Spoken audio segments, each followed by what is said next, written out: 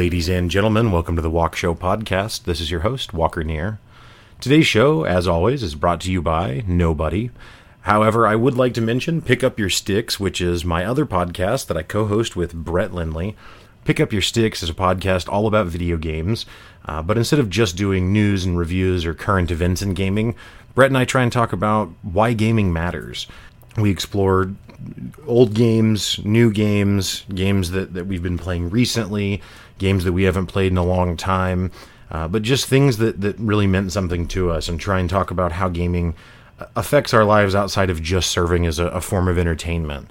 So if you like the Walk Show and you like the long-form discussions we've got here, then I think you'll really enjoy Pick Up Your Sticks. And you can listen to Pick Up Your Sticks on Apple, Spotify, Google, Stitcher, wherever you listen to podcasts or wherever you listen to this, you can also find Pick Up Your Sticks. As always, today's music is made by Misha Zarin, so thank you very much, Misha, for providing the music. And as far as the topic for today's show, I actually couldn't be more excited. I have wanted to do this episode for quite some time, and I've wanted to record with this person for quite some time. And that person is Nick Cunningham, who's a dear friend of mine for the majority of my life at this point. And the topic we're going to discuss is the Matrix movies. Now, the Matrix movies are certainly not new. The first one came out in 1999, and the second and third one came out in 2003. But they're movies that have resonated with Nick and I since we saw them when they first came out. I own one painting that was a gift. I didn't purchase it myself, but it was a gift. And it is a painting of Trinity holding the red pill, and it's a super dope painting. But I just absolutely love The Matrix.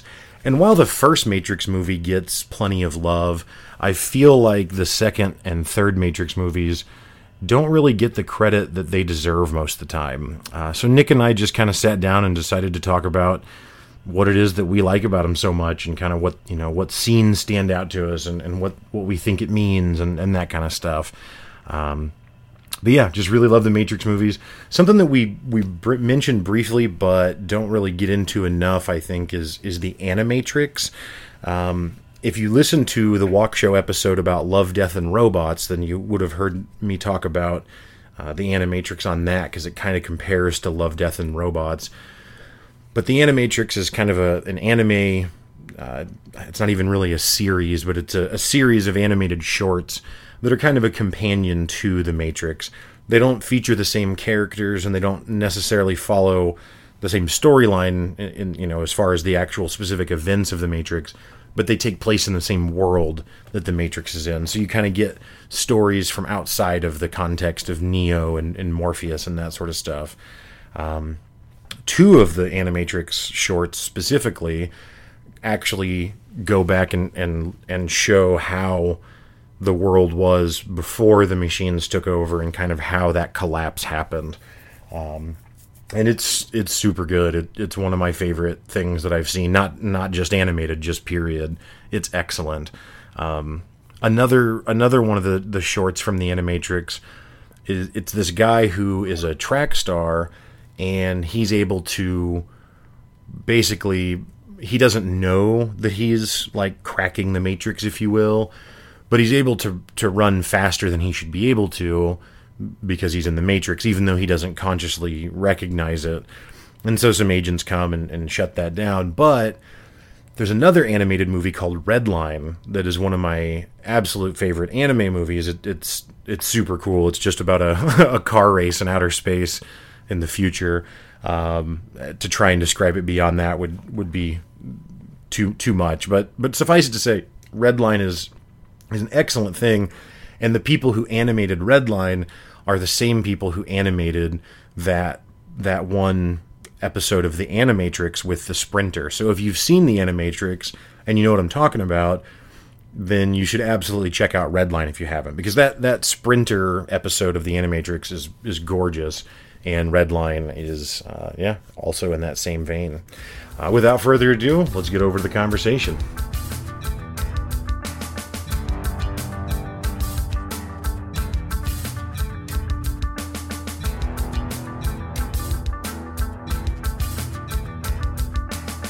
All right, well, like I said in the intro, super excited today to have my dear friend Nick Cunningham join the Walk Show. So, Nick, thank you for joining. Yeah, thanks for having me. Yeah, man. So, the Matrix movies have been some of our favorite movies, I mean, since we first saw them. A lot of people like the first Matrix movie, but the second and third ones get a pretty bad rap. But you and I are pretty strong in our opinion that the whole trilogy holds up the whole time. Like I don't have a problem with any of the movies. Like when I first saw all three, the third one I was a little more iffy on than the other two, but as time has gone on, I just like the third one just as well as the other two. Yeah, that's definitely interesting. I think it's also just difficult with trilogies, you have to end your second movie somewhere, and typically it tends to be like the climax or the pinnacle of the story. So naturally, if you split it into three parts, three movies, you wind up with the third one being very drastically different than the second one in resolving the story instead of being a very action-packed go and building situation. It. Yeah, like in the Lord of the Rings, that trilogy. I mean, I think most people think that the second one is probably the best. I know I always kind of felt that way, but to that point, it's also the one that doesn't actually have to resolve anything. It just gets to be fun the whole 4 hours or however long that movie is. Action-packed, and you've got the towers and the fighting. And Right. And you get cool stuff in the other ones, but yeah, ultimately they have to wrap it up or whatever, resolve it, and you don't get that in the second one. So I just want to start by talking about the first one. We'll just kind of go in order to some extent, I guess, but... So, for me, my exposure to the first movie, I had no idea that it was a movie coming out. I had no idea anything. Nothing. My mom came home from work on a Friday, and I was like a freshman or something in high school probably, and said, hey, a bunch of people at work are talking about this new movie called The Matrix. Do you want to go see it tonight? And I said, sure.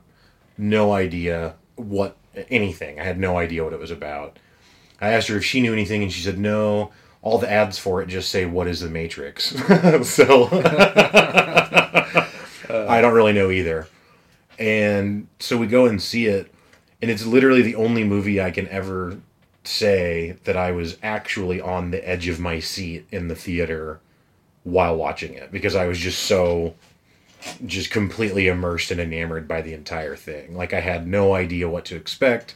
I had never seen anything like it. I had never considered anything like that.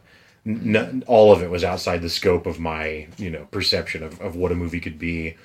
And yeah, literally just leaned forward with my knees on my arms and resting my hands on my chin or whatever, and just completely glued to the screen. I don't know. It's just such a cool experience. And I remember little stupid things like the first time you see Neo and he's asleep at his computer, and he's got music playing, and it actually is Massive Attack, which we later became big fans of. Yeah, definitely. But at that time, I remember hearing it and being like, what song is that? Like, I want to hear music like that. Like, because yet again, I've never heard that. Like, I listened to whatever MTV plays or, at that time. Yeah. But, yeah, I mean, you've seen more animes and stuff than I have, though. So had you seen stuff that kind of was in that direction more at all, or did it completely shock you as well? No, it definitely shocked me, I would say, as well. It's on the one hand, I think it was probably the perfect timing for us at that age. I forget, exactly how old we were. Yeah, 14, 15, something like that. You're starting to see the world in your own eyes as a growing adolescent, right? Mm-hmm. So you start considering things more, and that the Matrix specifically creates a space where it's almost Twilight Zone-y or something, right. Where it's like you get these what ifs for things that you hadn't necessarily considered before. Mm-hmm. So it's captivating, I think, in the sense that it kind of hits that spot where the intrigue is still alive. It's not Santa Claus anymore, like when you're a kid, but it's real enough that it makes sense, but different enough that it's like, wow, what if? Right. So, yeah, I can't remember how I came about seeing the first movie. It might have been you brought it up to me after you saw it with your mom. Or something. Probably. I was freaking out.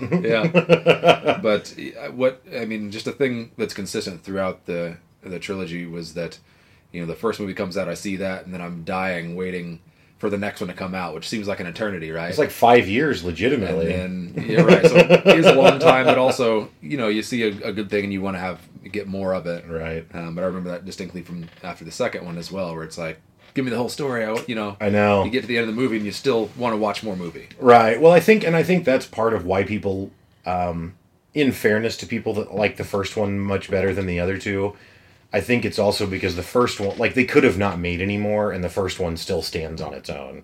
Whereas, like, the second one would not be satisfying if there wasn't the third one. Kind of cliffhangers. Yeah, right. They're really like part 1 and 2 of, the same thing. Because when the first Matrix ends, I mean, you understand the world, you understand who Neo is, and he flies away, and that's kind of the end of it. And I didn't expect that there would be another one, but that was because back then we didn't live in a world of infinite sequels yet either, right? Like, I mean, you have some movies like Star Wars and Indiana Jones and stuff like that have multiple, or you have really bad versions like the Rambo movies or the Rocky movies that just would never stop being made, even to this day. But yeah, so I don't know. I didn't really have a clear expectation for a sequel, but was super stoked when it happened. And I don't know if you remember, but actually both the second and third ones came out in the same year. They released like 6 months apart. But they both have a release year of 2003, which is kind of cool and kind of rare that you would get that. I mean, most movies that have sequels now, at best, you're getting it annually. And right, yeah. Most of the time it's 2 years, really. Like the new Star Wars franchise is every 2 years that you get another, in the main story movie or whatever. So I've probably watched the second movie more than any of the others. Mm-hmm.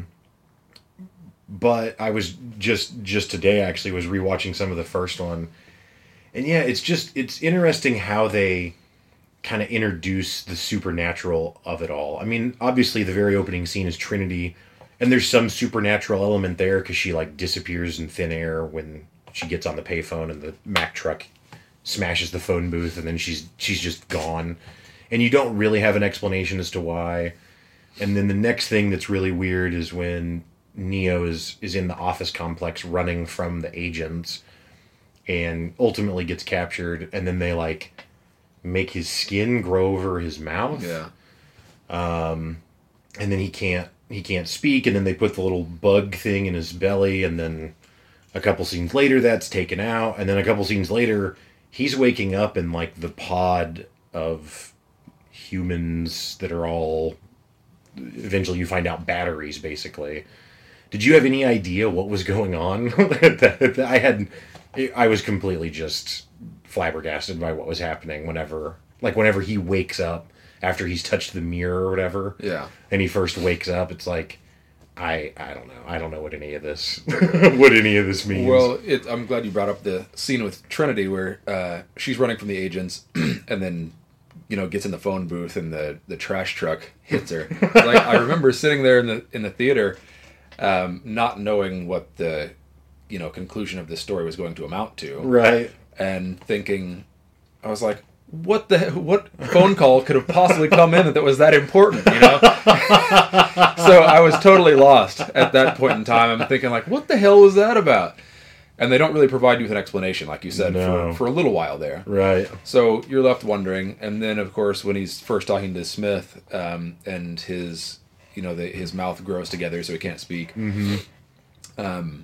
There have been movies who have done things kind of like that, but it's the old standbys where you expect that he wakes up and he was having a bad dream, and it's going to tie into the story for some other reason. Which kind of does happen, because then he does wake up, right, to the computer or whatever. But then before he wakes up in the human battery pillar farm thing, him and Morpheus had that conversation. So at that point, it kind of buttoned it up for me. I was like, oh, so that wasn't a dream. They actually intended to show actual events. Right. And then they framed it in a way that you understand why it was done in that way. Right. But did I see that coming? No, not at all. Yeah. So, came out of nowhere kind of thing. Right. Yeah, and I just, like, another thing that people...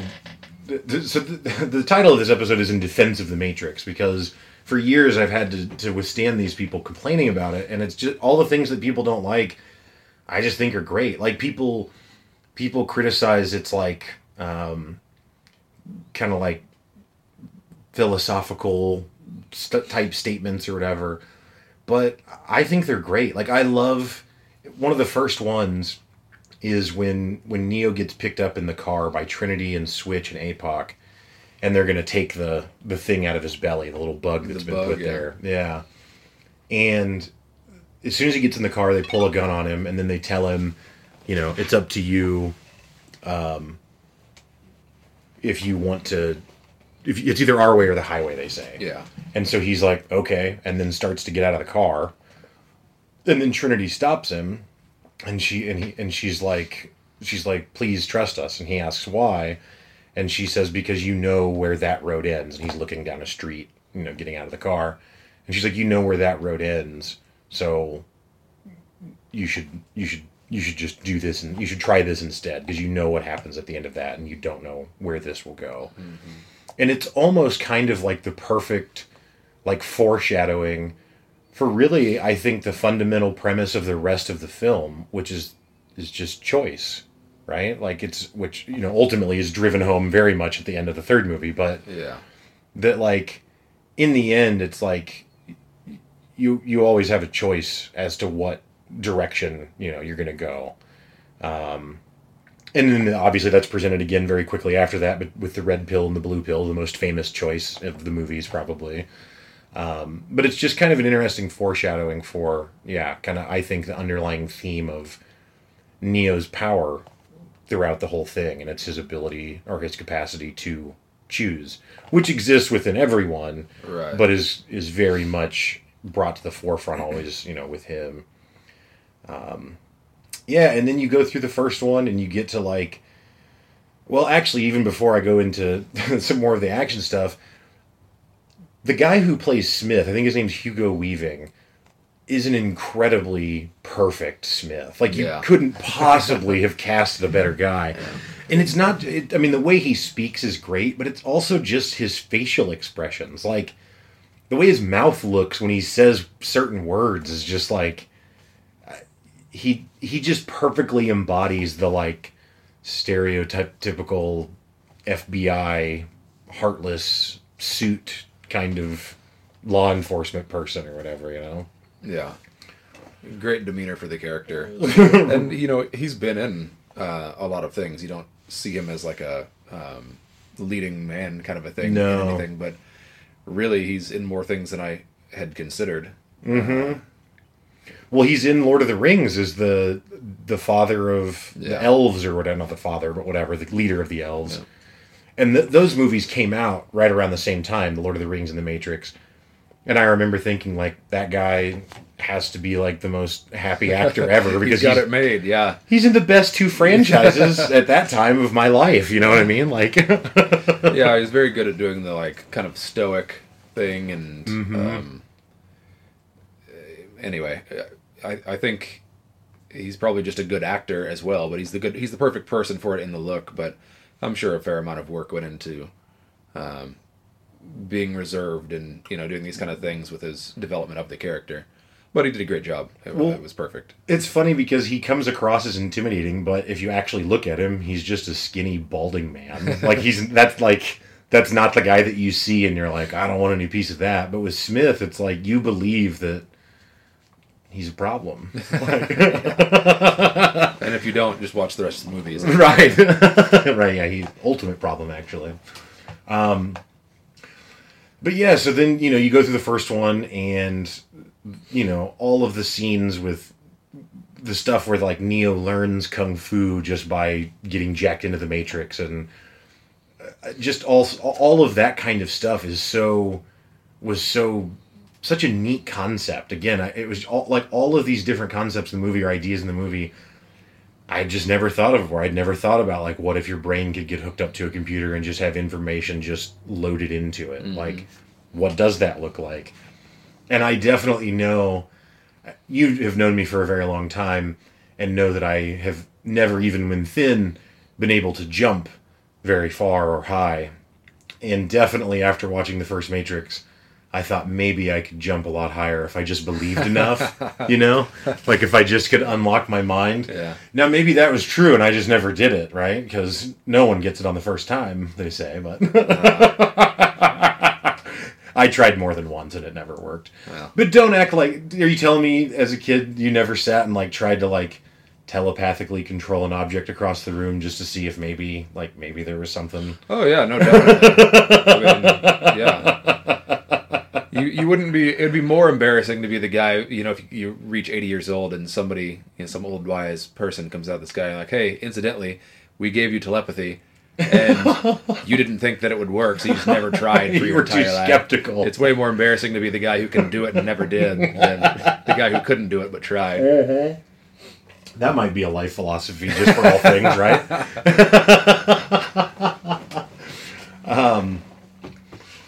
But yeah, so, you know, the first movie, I would say probably the most... You know, the climax of it, at least from an action perspective, would be like when they get loaded in, when they go to the construct and they need guns, lots of guns, and then they're going to rescue Morpheus. Mm-hmm.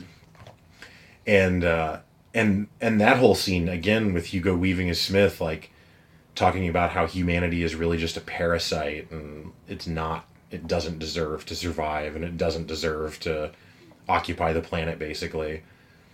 And it's an interesting position, and I'm sure not unique to that movie. I'm sure that's a sentiment that's been held prior to then. But man, I mean, you know, you see now in the modern times with all the climate change stuff that's going on, and I don't know how much you're aware of like what's going on in Australia, but there's wildfires there. Yeah, I've seen some on that. They estimate 500 million animals have perished. Like not 1,000, 500 million. So when you see stuff like that, Smith's sentiment that humanity maybe isn't such a great thing for the rest of the things that exist on Earth kind of hits a little close to home. Kind of holds water. Yeah, it's it's a little tough. Well, and I think that's part of the reason that the movies were so intriguing. You know, they're good action. You know, some people think they are. I guess maybe some people think they're not, or whatever it is. But they're action movies. They did well, but it's also there was a lot of thought, I think, that did go into what a lot of that content was. It wasn't just dodging bullets and shooting guys. Yeah. So that's one of the things that I definitely appreciate about it. Is there's a lot of kind of gems that are there that maybe if you're not even looking for them, kind of get dropped in your lap. Right. So perhaps require more consideration later if you're, you know, one to do such a thing. But well, and especially when you compare it to the action movies coming out around that. I mean, Steven Seagal used to be in the theater. I know that's hard to remember or believe if you weren't around then. But in the 90s, Steven Seagal movies were released in theaters. And yeah, so to see something like this as an action movie juxtaposed with a Van Damme movie or an Arnold Schwarzenegger movie, like, it's just, there's just nothing else, you know, really like it. What's your favorite scene from the first one? From the first movie, that'd be hard to say. I mean, the one where they're rescuing Morpheus is kind of the apex of that whole thing, but yeah, it's got a lot of good content in that part also. So I would have to say it's kind of the one where it would be the scene where when they've rescued Morpheus mm-hmm. and the helicopter's going down, and let's see, Morpheus jumps out of the helicopter, Trinity is piloting the helicopter and crashing, and Neo grabs the rope and, you know, disconnects it, so in hopes apparently that she grabs the other end and he holds her and she survives. Right. It's around that time. It's something about how, you know, I think Morpheus asks him or says to him, "So you finally believe you're the one," or something like this. And Neo says he doesn't know, but he was just not willing to not try anymore. So he knew that it was dangerous. He knew that he could, die or whatever else. Right.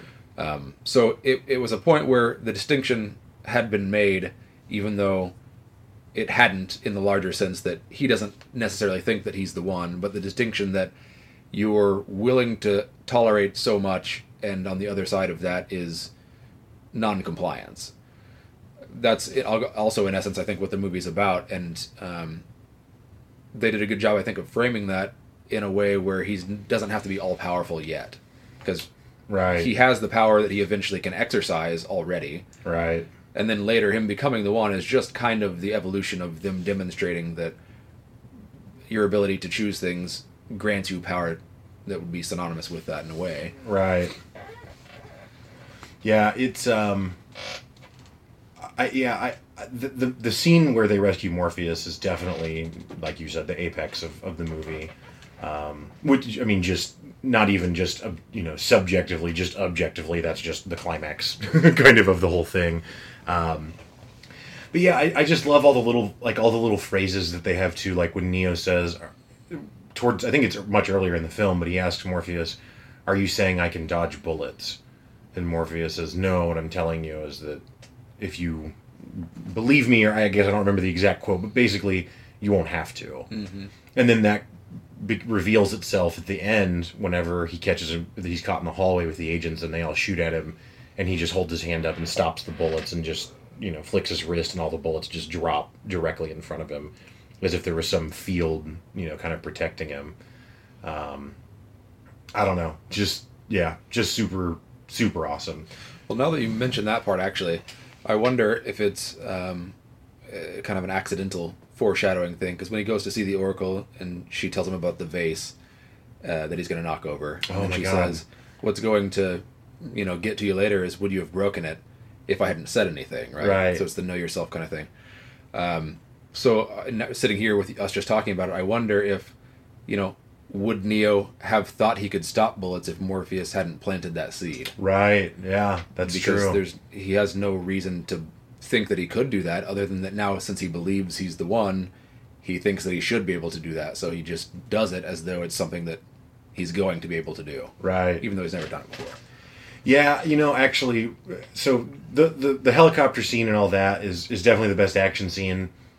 But here I go. Yet again, another scene that resonated with me a ton. That's one of the most famous scenes from the movie, but that I didn't understand until I was much older, and that's the scene with the little kid and the spoon. And he's bending the spoon around, and Neo asks him how he's doing it, and he tells him that he first has to understand that there is no spoon. And to some extent, they're in the Matrix, so it's literally there isn't a spoon, and you can make this do whatever you want. Mm-hmm. But it's also a larger truth of yet again, like, what you perceive and what you believe shapes what is then possible or real. So if you believe that this is a rigid spoon, then it is. But if you believe that it's not that, and that it's actually just whatever you make it, then that's what it is instead. Now, I have also tried to bend spoons using that methodology, and it does not work for me, at least. But I might not be the one, so... Everybody's doing it wrong. Yeah, I've always said that as much as I love all of it, I'm probably the guy who betrays them all, Cypher. Because... ignorance is bliss. Yeah, he's like, just give me the steak and the money, and it's fine. I'll go back. Now, the only part is I don't know that I could sell out all my friends that hard, because that's pretty cruel, how he gets all of them killed, and even kills one of them, or two of them, but he's not wrong about it being pretty sweet to just be rich and have steak and not have to worry about, the world that they actually occupy, which is a nightmare. Yeah. Like, are there any trees? I guess not, because there's no sun or whatever. It doesn't appear to be anything green. There's just cables. Well, that's something also that I never recognized until going back and rewatching them as I was older, is that anytime they're in the Matrix, there's a slight green tint to everything, and there's just constantly green things in the frames.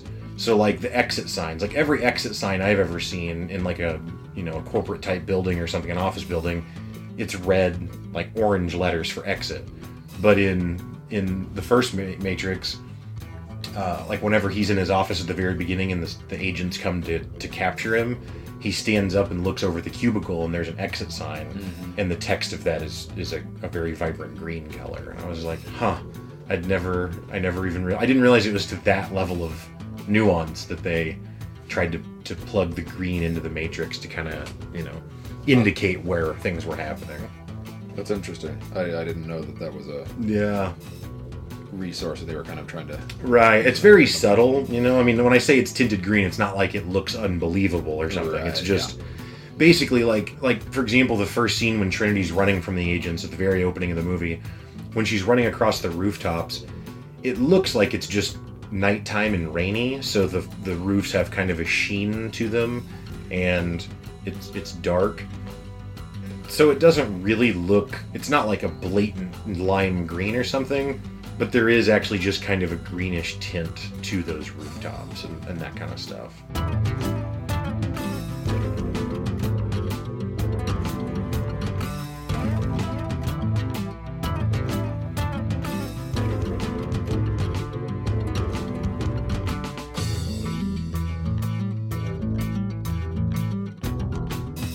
So, we go to the second Matrix movie. The second Matrix movie just has a ton of stuff that I like. Two things that I like would be Jada Pinkett Smith and Roy Jones Jr. Super thrilled to see both of them cast in the movie. I love... Roy Jones Jr. I don't love as an actor because I don't know if he's ever acted in anything before or since then. If he has, it didn't do well. But he's a really, really famous boxer from the 90s, for those of you who are not familiar. I would argue one of the greatest boxers of all time. But yeah, so to see him in it was super cool. And then Jada Pinkett Smith is actually a really great actor. Like, she was excellent in that movie. Like, she does a very good job of embodying the character that she's supposed to play, Morpheus' kind of former lover or whatever. Yeah. So the second one, does it start out with them in the meeting and the agents come knock on the door or whatever? Yes, pretty much. Because Morpheus is late showing up and they're wondering where he was. But yeah, that's pretty much the opening sequence. So they jump off with the action pretty straight away. Right. Yeah, but I mean, the way that bullet time obviously became a huge phenomenon after that and was super popular and used in a lot of stuff. But like, just the I don't know if it's called animation since it's a live action movie, but the animation of the agents when they're dodging bullets and you kind of see like a trail of their body or whatever as they're moving around. Super cool. Like, love that effect. Never seen anything like it before. The fight scene that going back to the first one that Smith and Neo have in the subway or whatever, when Smith is like punching him in the stomach, I don't know, 100 times a second or something. I don't know what it's supposed to simulate, but just super cool looking. So you go into the second one. They're kind of establishing that Neo is... Because he just, like, runs around and, like, flies all over the Matrix doing stuff, I guess. They say, where's Neo going? And the ship operator goes, he's doing his Superman thing again. And then it's just him. I don't know what he does. I don't know if he rescues kittens from trees or something, or what he spends his time doing. But anyway, so the second movie is pretty much non-stop action from the time that they go see the Frenchman. Which I don't actually know what his name is. I mean, I know they call him the Merovingian, but I don't know if I'm saying that right. I'm just recreating a sound. I have no idea how that's spelled, what it looks like, it means. I don't know that he has a name other than that. Just they call him the Merovingian. Yeah. But so he has this whole crew of misfit programs, basically, that are all like, that basically serve to explain the supernatural phenomenon that's throughout human history. So there's some that look like vampires and some that are like ghosts and that kind of fill in these old myths or whatever about these monsters or something. Because like when they go to kill two of his lackeys or whatever later, when his wife Persephone threatens them. She threatens one of them with silver, which is like the vampire killer thing. And I think maybe he even has the canines or whatever. Yeah, I don't remember that. I don't remember if he has canines or not, but it seems like he might have the vampire teeth. But I'm actually I'm kind of struggling to recall what is happening prior. Oh, they go back to Zion. I guess that's what happens. They do the meeting and then they go back to Zion, and that's where all the people are like worshiping Neo. Yeah, Yeah. because he's. I think that there was an animatrix, or there was some bit of that universe's lore story that had been told between the first and the second movie, and it was something about how Neo had freed a lot of other people who were now in Zion. Because if you remember, there's that young kid who comes up and is following him around a lot of the movie and thanking him profusely and all this stuff. And he says, "You set me free," and he says, "No, kid, you set yourself free," or something like that. Yep. Which I didn't follow. I never knew just from the course of watching the 3 movies, but I think that there was something maybe in the Animatrix that spoke to that. I don't know. I don't remember if there was or not. The Animatrix is also excellent and is worth everyone's time if you haven't seen it. But yeah, I don't know if there was something, but you're right. Yeah, that is the relationship with him and that kid, and all of them very much view him as like this deified savior type character. Well, I think there's still a deviation among the population in Zion, that is the believers and the non-believers. Mm-hmm. So, yeah, all the people show up en masse to give their thanks, or their right. They're almost praying or something to him, like a deity or something. Right. Because then they go have the. Is that when they have the party? That's in the second one still, right? That's not in the third one. Yeah, the party is in the second one. Okay, yeah. The dance party sure thing or about whatever. Yeah, I'm pretty confident too. Because they have to go back to... So Morpheus at the meeting asks for a ship to stay behind in their stead because they need to go back to Zion and recharge their ship or something. Right. So Morpheus goes back and then is immediately reprimanded by Commander Locke and all that stuff. Yep. So that's why they're there, and they're waiting on the other ship to come return word, I think, from the Oracle, maybe? Yeah, and then when they go back, that's when they go see the Frenchman, whenever they leave Zion. Yeah, because the Oracle tells them... About the Keymaker, I think. Yes. Mm-hmm. Yeah. Yeah, the Keymaker is one of the cooler concepts for a character. I love characters like that have very little explanation, and it's kind of like that Sturgill Simpson Sound and Fury thing, where there's just a lot of things that just are, and the creators don't really take any time to justify it, which I kind of like, because it just kind of makes you accept it, whereas if they take the time to justify it, then you can start to pick it apart. Right, start asking too many questions. Yeah, and the suspension of disbelief is stripped away. So the second one, I guess it's before they go see the Frenchman, is where he fights Smith in the courtyard, for lack of a better term.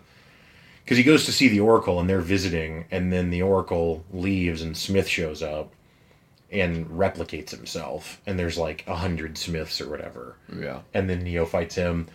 A lot of people really hate that scene, and I think that's a scene that a lot of people point to as like why the Matrix isn't that great. It does have a computer animated Neo in it, which doesn't look that great by today's standards, but right, yeah. I don't actually care. Like, I thought it was fine. The only part of it that's a little like you could have done without that is when he swings the one Smith around and hits several others, and it plays a bowling pin noise, and it's like, that's kind of... Yeah, whoever made the executive decision on that one, they needed to... just a little cheeky. Cut that one out, yeah. Yeah. But other than that, I mean, that whole scene is super cool because he rips the stop sign pole out of the ground and like breaks the concrete off of it, I think on one of the Smiths, and then has like a pole, and now it's like bow staff time, and it's like, oh, this is what I've always wanted. Show me all of it. But yeah, so they go see the Frenchman, and that again leads to one of my favorite scenes in all of the movies, and that's when they leave the conversation with the Frenchman. So they've asked him for the Keymaker, and he says no, and they get back on the elevator, and Trinity says, "Do you think that went how it was supposed to?" And Morpheus says, it went exactly how it was supposed to. And she says, "But we didn't get what we came for. How do you know that it was right?" And he says, "Because we're still alive." And I really liked that, that idea, I guess, of kind of like, well, if you haven't, in that example, if you haven't failed in the sense that now you're dead, right? If you can continue on, then it's not wrong, it's not bad, it's not over, because you can still persist, you can still continue. Right. It's not, there's no finality to this. And then that's when Persephone leaves his wife and goes and gets the keymaker and betrays the Frenchman or whatever. And then from then on, it's just nonstop nutso action. I mean, you get the highway scene where Trinity gets on the Ducati bike. That's super cool. Mm-hmm. We all had motorcycles when that came out. I remember definitely going and riding my motorcycle after seeing that. At a very safe speed. Well, it was me, so yes. Yes, it was actually kind of a safe speed because I didn't want to get hurt, but and I wasn't riding head on into traffic or anything like she does. Yeah. But yeah, and the fight scene on top of the semi, like with actually just that whole sequence with the agents where like the one agent jumps out of his car and lands on the hood of another one, and it like completely crushes it and flips it end over end. Like, again, who's thought of this? Like, I'd never had considered a man jumping on a car and that happening. You know what I mean? Yeah. And me thinking it was going to be cool. Yeah, you thinking that he wouldn't just fall off and hurt himself right away. Right. Now that's what I think about just about anywhere I think that I might jump, is that I would probably shortly thereafter fall and hurt myself, but but yeah, I don't know. I mean, is there what scenes stand out to you from the second Matrix? That's hard too. You know, it's hard coming up with anything for the first movie, but the second one, since it is so fast paced and nonstop, there's just a ton going on there. Yeah. Well, I mean, so you get the highway scene, and then after the highway, well, I guess before the highway scene, you get the scene where he's fighting the Merovingians dudes in the Merovingians' house, because I think do they try and shoot him again and he stops it or something? I don't know. Something happens where he impresses them, Neo that is, being he, but then he bleeds, and the Merovingians like, see, he's just a man, and as if like, how could he possibly compete with these AI bots or whatever? And then they have one of the cooler martial arts fighting sequences that I've ever seen. That is a really good sequence. But also there's a part there where, so the Merovingians henchmen all shoot at him. They unload, and he has the stop bullets thing again, and then that's when he stops the sword and bleeds right thereafter. Okay. But at any rate, the Merovingian says something like, "I've survived your predecessors, and I'll survive you as well." Yes. And I remember that being like a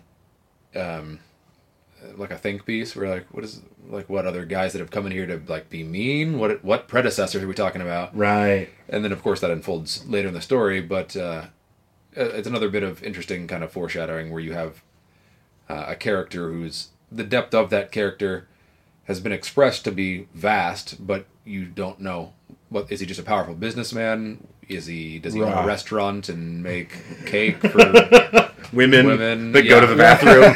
Right. But that plays out, and then you kind of get to see, he has his hand in a lot of pots apparently. Right. And kind of knows something about what's going on, and then is elusive at the same time. So it's like the level 2 of how strong are you kind of a thing, because Neo's, the first movie ends, he's the one, he's powerful, all this stuff, and then you run into the Merovingian who is pretty prepared for a lot of things like that. Right. And even though Neo's strong, he can just kind of dip out, and he's got the doors that lead to anywhere. Right. So then it's another point of intrigue. Neo's got another mountain to have to climb, which keeps it compelling. Yeah, that's true. Yeah, they actually do that a few times. Like in the first one, whenever he gets in the car, that scene I was talking about earlier where Trinity tells him, where that road ends, so, choose a different one. Whenever he gets in the car, APOC, no, not Switch, the woman, she pulls a gun on him, and he says, "What is this?" And she says, "Listen, Copper Top, it's our way or the highway." And it's a reference to calling him a battery, but at that point in the movie, you have no context for why she would call him Copper Top. He doesn't have red hair, so it doesn't...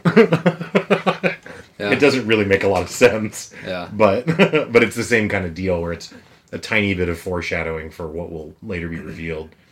So yeah, the action sequences of the second one are just absolutely phenomenal. I've watched that. I could watch any of them at any time probably, but that one I have just watched more than the others by a large margin because it's just so entertaining. However, what you were just alluding to is actually where the movies just... It's where the second movie blew my mind all over again. Because the first movie blew my mind. And the second one, for most of it, is kind of just more of the same. It's just an extension of what you learned in the first movie to be true. And they're just kind of filling in more around those ideas. But then at the end of all of that action, the reason there's all that action is it culminates with them going to visit the architect, who's supposedly the creator of the Matrix or whatever. And again, this is a scene that a lot of people criticize and say that it's one of the reasons they don't like the movie. They think it's pretentious or whatever. I love every part of it. I love the way the architect speaks. I love the language he uses. And what he reveals that there are predecessors, that this is all yet another system of control, the entire premise of Zion and the One and all of that, again, blew my mind. Had no idea that that's where it was going. Definitely thought that it was just going to be Neo versus the machines for 3 movies, which it still technically is, but I didn't foresee that he was not really the one and only one, and instead is just some programmatic anomaly, as the architect explains it. Yeah. But yeah, and also really interesting how, like I will constantly complain about love stories in action movies, and when I do that, people will take that to mean that I don't like love stories, and that's not true. I just don't like them when they're poorly told, and in a lot of action movies they are, because that's not what the movie's about. That's not what the people making the movie are there to make. They're there to make explosions and fights, not love story. So the love story's terrible. But in The Matrix, I actually find the relationship between Neo and Trinity very compelling and believable, and it does seem like two lovers partnered to go through, the adventure that they're then on. And so that's again where Neo differs from all of his predecessors, is that the architect is surprised that he doesn't feel compelled to save humanity and instead is only compelled to save Trinity. Yeah. And then leaves to go do that. It is a little cheesy when he takes the bullet out of her and says, "I love you too damn much." Yeah. If he didn't say the word damn, I think it works. Yep, exactly. Yeah. It's just a little too on the nose or something, or it's just like, what, man? But yeah, what did you think of the architect scene the first time you saw it? Did it surprise you? Had you expected anything like that at all? Had you seen anything like that before at all? No, not at all. And I thought that the scenario that they built in order to get access to the architect was very cool. So the use of the keymaker and the conflict over who had control of the keymaker provided what the stakes were. Mm-hmm. So not only the architect itself was mind-blowing, right, but they do a very good job of making it, proving how important it really is to get there, in the challenge that they had to face to get there. Right.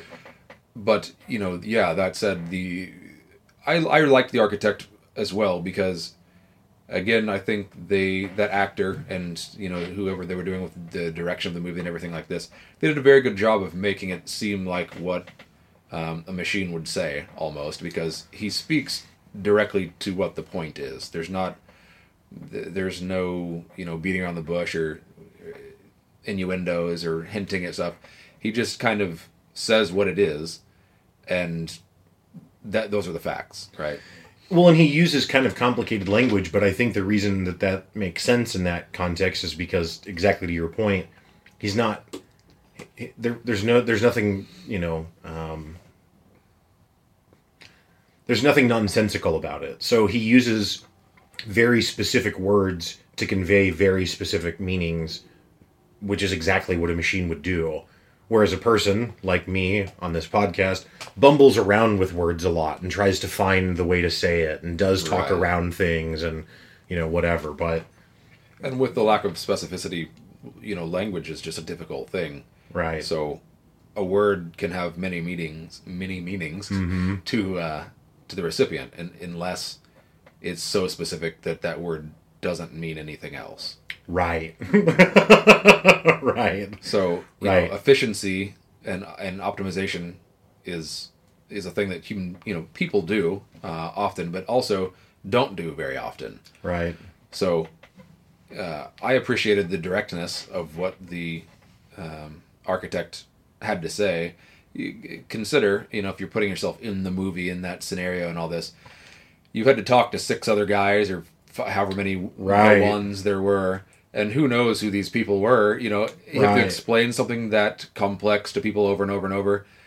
I can certainly see using language that would leave the least amount to be determined by the recipient as possible. Right. Right. Well, and especially because he actually does have a vested interest in wanting there to be a certain outcome. Right. Which is that Neo will go sacrifice himself and start the whole process over. But yeah, just so it also just made the machine seem that much more, because you kind of think that maybe Neo's got one on him, like they weren't ready for him, and it's like not only were they ready, they designed it, like they designed it to be ready, like yeah, it's been ready the entire time. What you've been doing is the machine's version of "you're ready." Right. Right. But yeah, man, the second Matrix movie, just through and through, awesome. I would argue the best of the 3. Again, I like all 3 of them and have really no major criticisms of any of them, but I think the second one is the most fun to watch, because like we said, there's all the action. There's not really any firm resolution, so it just kind of gets to be fun the whole time. And you get that revelation from the architect, which is just... It's just crazy. I never would have seen that coming. That's the one where you and I had to go back and even re-listen to that recently. Yeah. And to understand what the, not an ultimatum, but what the scenario actually consisted of. I had misunderstood that for a very long time. Right. So, yeah, there's a lot to pick up there, but it's that much more spectacular whenever you do realize that the whole thing was within a measure of the machine's control and intended. Right. Actually. Yeah. That one was big. Yeah, I mean, basically, just for anyone else who, hasn't, is like, what is it? What are you talking about? Effectively, the machines know that that there will be an anomaly that doesn't have to observe the rules, you could say, of the Matrix, and will be able to do whatever they want within it. And so that's a problem for them. So they basically create Zion and this little pocket of humanity and the lore around the One, so that those people will actively seek out the One, so that the machines can find it when it happens again and catch it and then repeat the whole... It's basically like they use humanity as like their virus scanner. Is kind of a very simple way to put it. Like, they don't have to look for the One because the humans will look for the One for them. Right. And the humans will be under... Not all of the machines know that's what they're doing, I don't think. Like, I don't think the Sentinels that are... Or the agents, right? Like Smith and his buddies that are chasing them around in the Matrix. I don't think they're aware that Morpheus is actually part of this larger plan to seek out the One.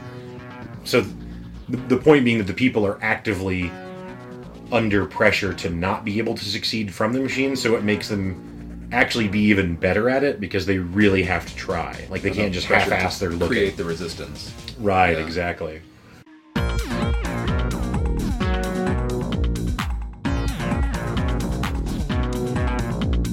Perhaps you won't be able to stand it.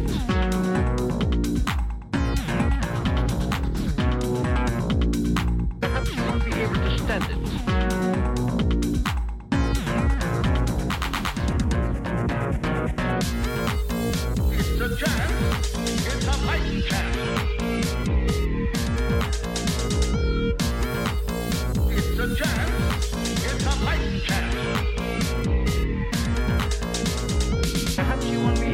descendants.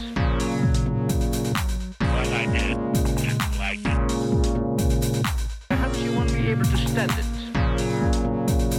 Well, I did. Didn't like it.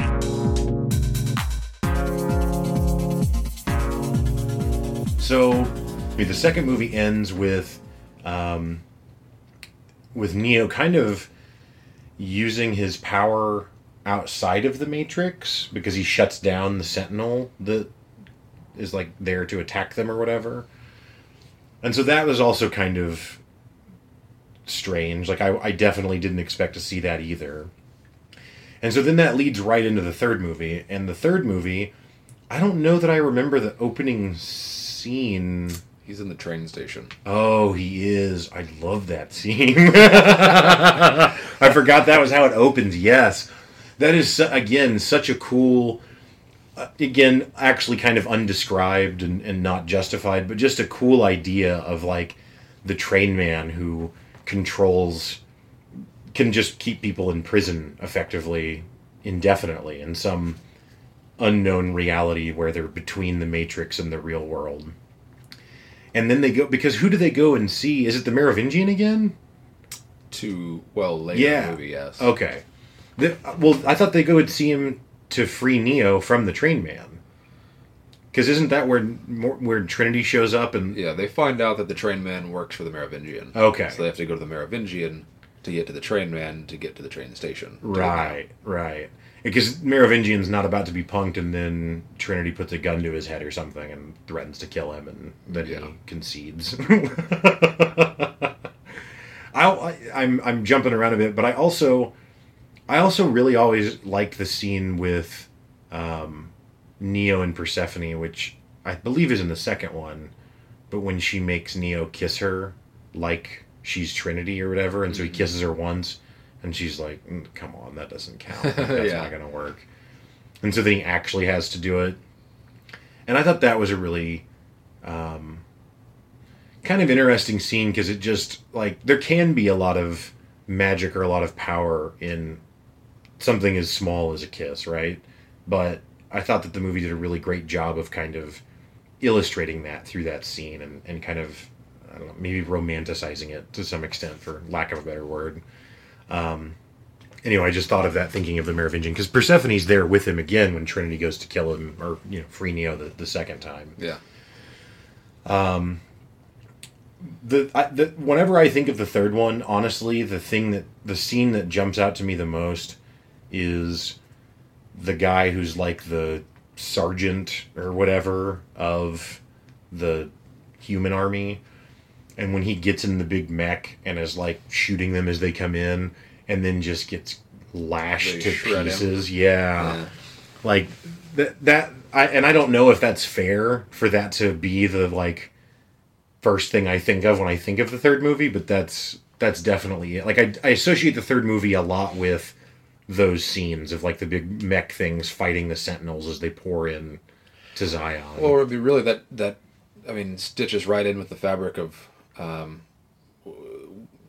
we described the end of the second movie there, where humanity is so driven by all these emotions that it's so predictable that the machines can count on it.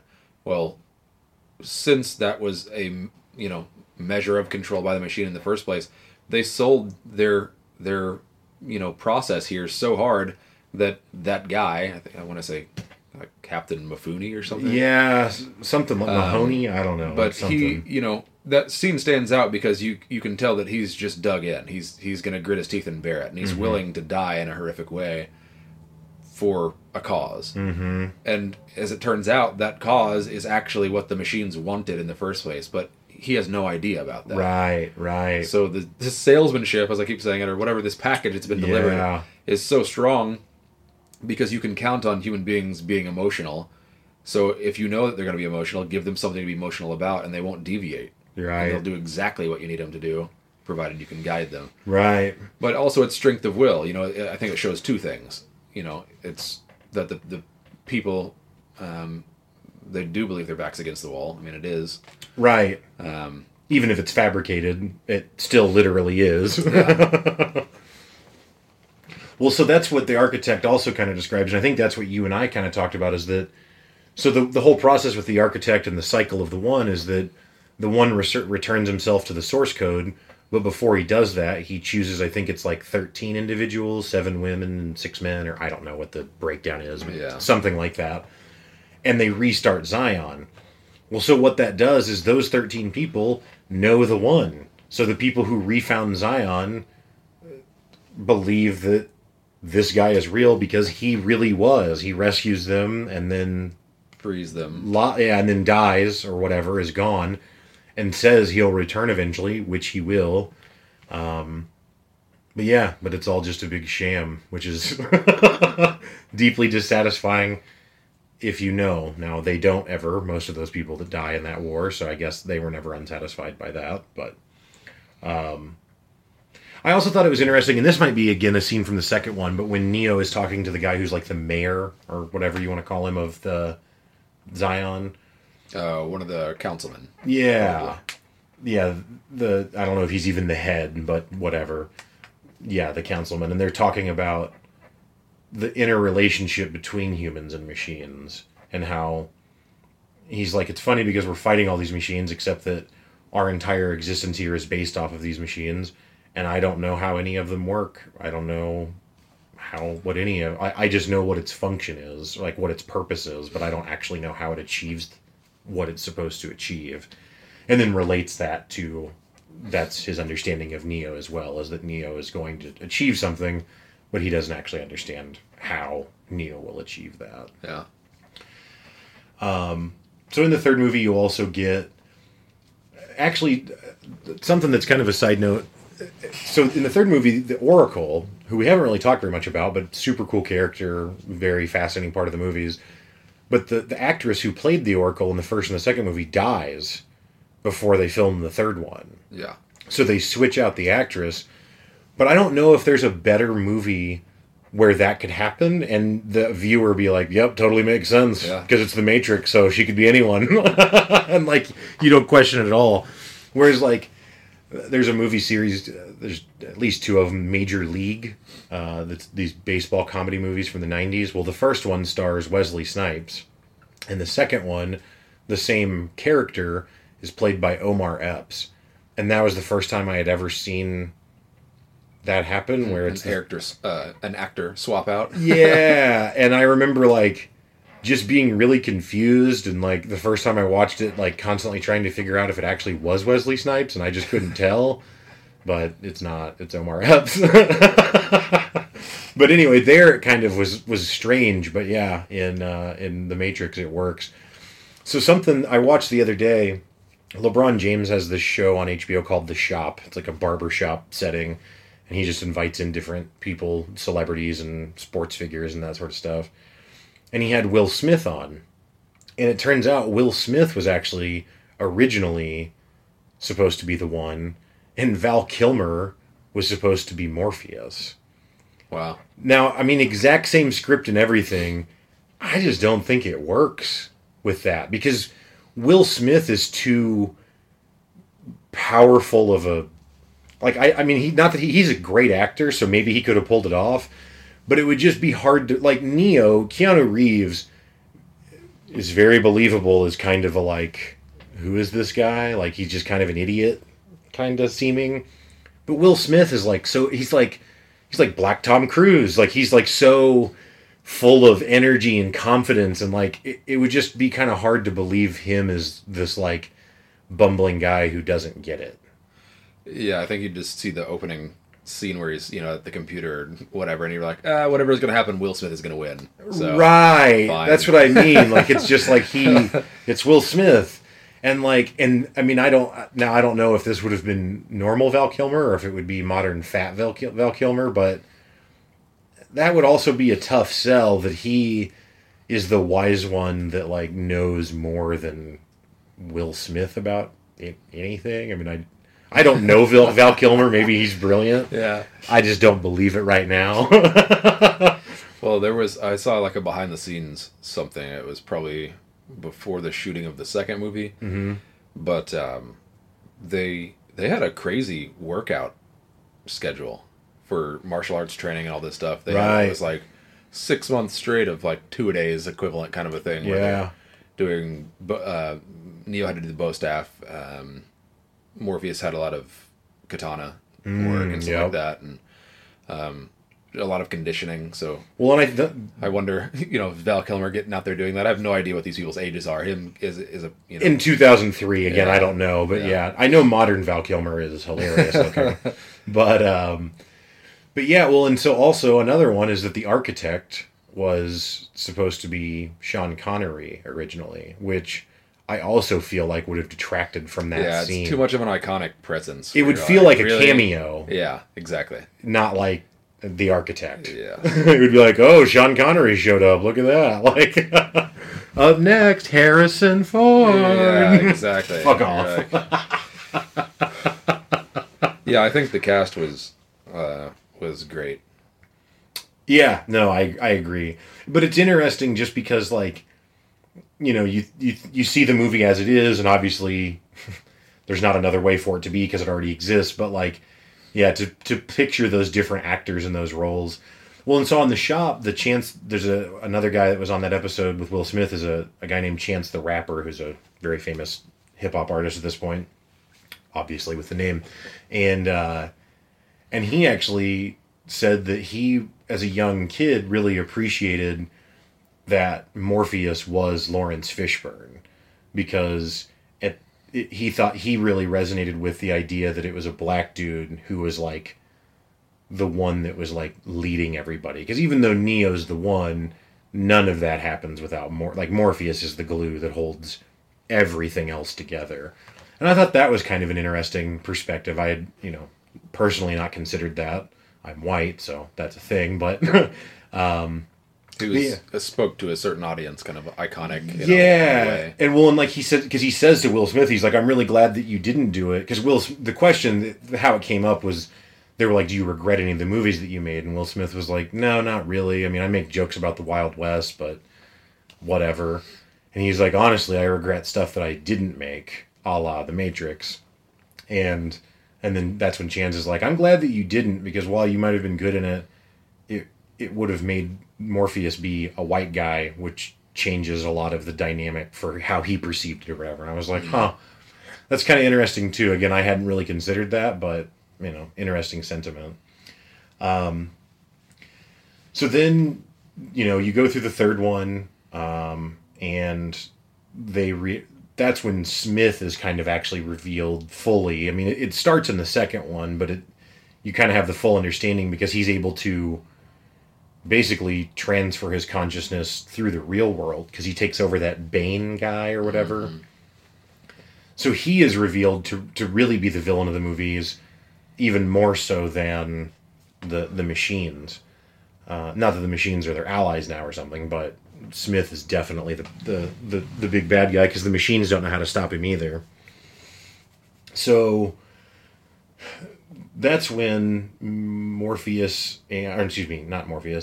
and Trinity take the ship and decide that they're going to go to like the heart of the machine capital, or I don't remember what phrasing they use. But that also... Oh, go ahead. Oh, the Machine City, or... Yeah, something like that. It's essentially the capital. But it leads to one of my all-time favorite scenes from those movies as well, which I always think about now when I get on an airplane. And it's the scene where they're flying and they're trying to dodge all the missiles or whatever that are being lobbed at them. And so they fly through the atmosphere, or through the sky or whatever, and kind of break through. Because the lore of it is that the machines have blocked out the sun in order to hurt humanity further and prevent them from having daylight, I guess. Well, I think the people... Oh, you're right. ...blocked out the sun to prevent the machines from having access to solar power. You are absolutely correct, yes. Yep, that is true. Yeah, so it's almost like humanity's own, like, they've, like, dug their own grave to some extent. But anyway, so they break through this, like, layer of, like, smog and pop out, and it's just, like, this beautiful blue sky, just like you see whenever you fly in an airplane and end up above the clouds or whatever. And it's just so serene, and it's, like, so... it's just this like moment of like tranquility and beauty, and then it lasts for like 4 seconds, and then the ship plummets back down into the bowels of hell, if you will. Ultimately culminating though with Neo giving himself over to the machines and fighting Smith. Now, I've never watched Dragon Ball Z. I personally think that the end scene between Neo and Smith is awesome in the rain when there's like the infinite Smiths in the city or whatever, and they're like fighting and there's the huge water shock waves and stuff. Like, I think it looks super cool. I'm totally into it. But a lot of people I have talked to about it say that they feel like it's just a direct ripoff, I guess, of like Dragon Ball Z fights, and so they don't find it compelling. That invalidates it because it resembles something else that they've seen ever. Which literally everything is derivative, so Right. Welcome to life. But yeah, I mean, I haven't seen it, but my guess is that it probably is a nod to that. I mean, it's very popular. That's what I mean. Yeah. And yes, it is very similar. Right, but that doesn't mean anything. right. But that's kind of the, early when we were talking, I talked about how choice is kind of the theme throughout the whole thing, and Neo is constantly making his own choices and not just doing whatever he's been told. Non-compliance, like you said.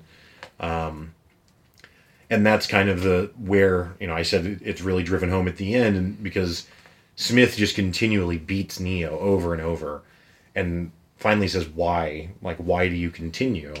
And Neo just says, because I choose to.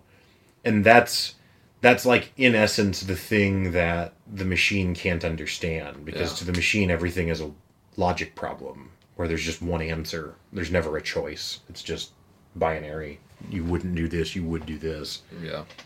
And yeah, I don't know. That's always been the whole series of movies has always been very powerful for me and resonated with me a lot because of that theme. I think. Is there any other theme that you can think of that really stands out to you throughout the films? No, not something that's just jumping directly to mind. I'm sure I could sit through and watch them again and have a whole right another hour's worth of things to say about it. But, right.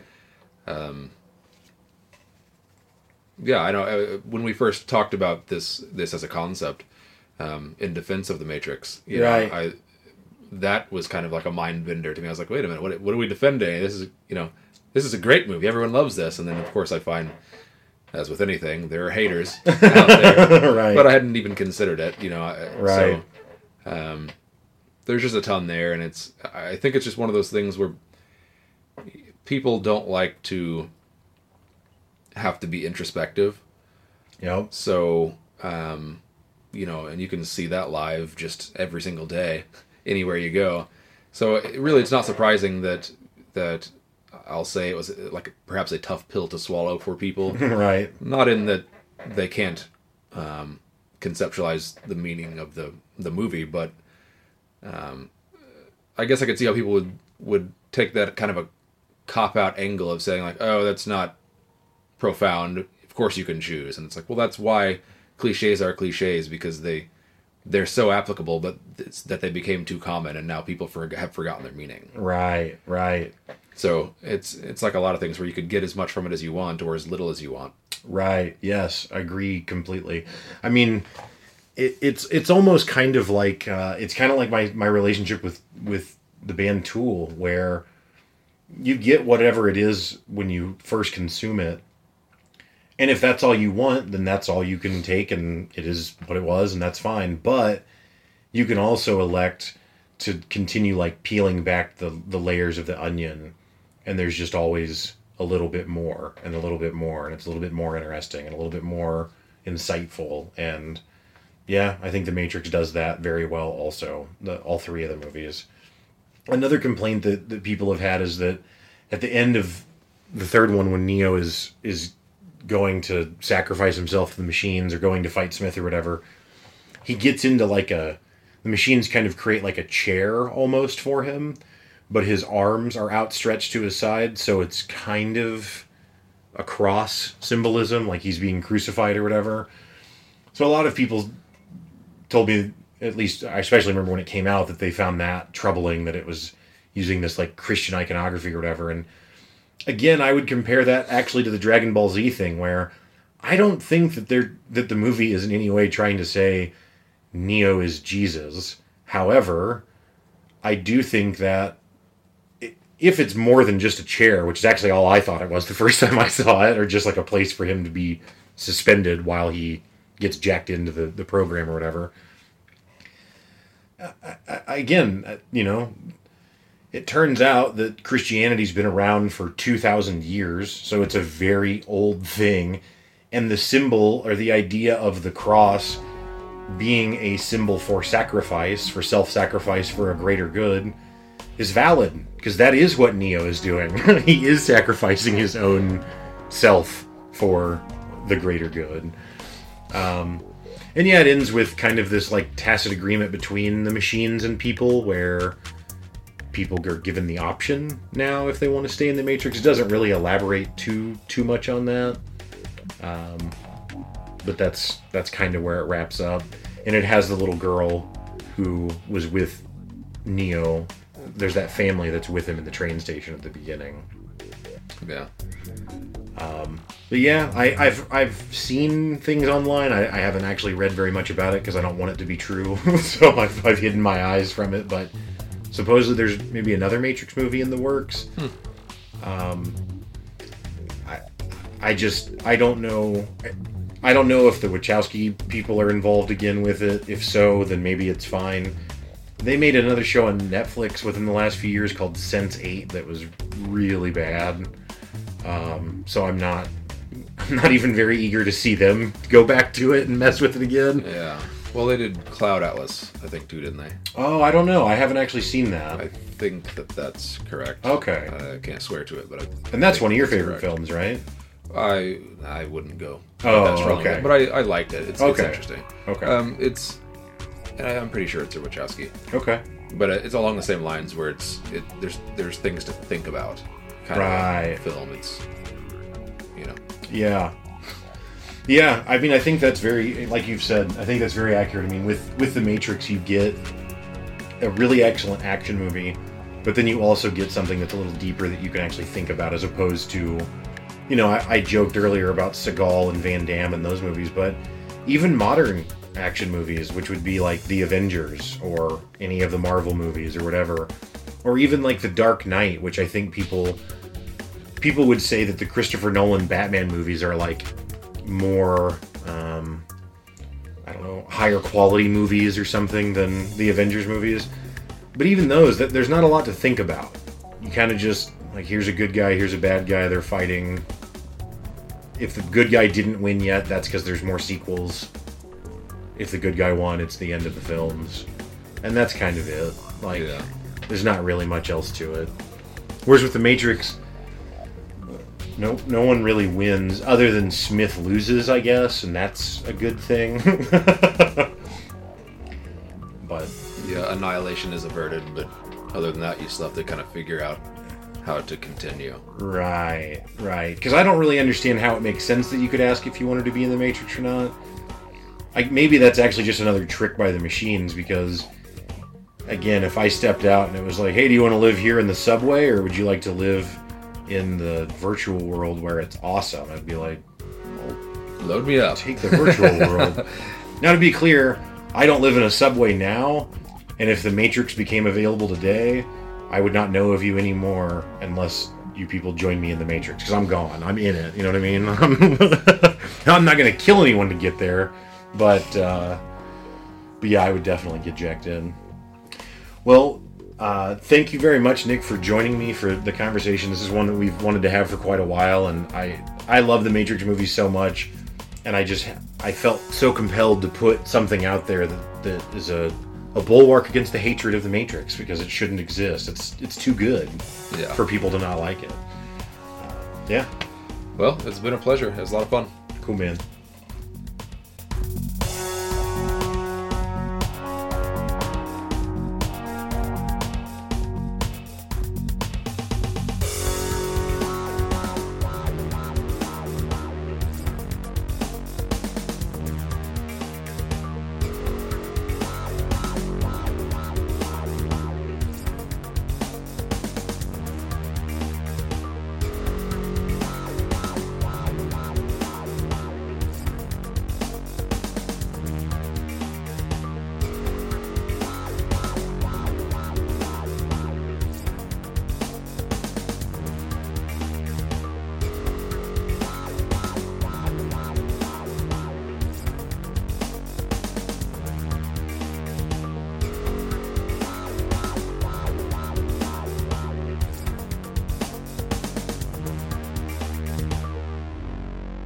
That is going to do it for today's show. Thank you so much, Nick Cunningham, for stopping by and joining the show today. And thank you, Misha Zarins, again, for providing the music for the show. I also want to mention Ozarks Food Harvest, which is a local food bank here in Southwest Missouri that helps provide meals to needy families and children. I highly encourage you, if you're in the local area in Southwest Missouri, to donate or volunteer with Ozarks Food Harvest, as they're a really well-run organization. However, if you're in another part of the world, of the country, I strongly encourage you to locate your local food bank and see how you can help out there. Hunger is a problem that we absolutely can solve, and the food banks are there to help accomplish that. I also want to invite you to like, rate, subscribe, whatever the application you listen to the podcast through lets you do. It does help it become more discoverable. But beyond that, I ask that you just tell a friend, share it with someone else if you enjoy these episodes, and kind of help spread the word. As always, couldn't appreciate you listening more, so thanks so much, and have a great rest of the week.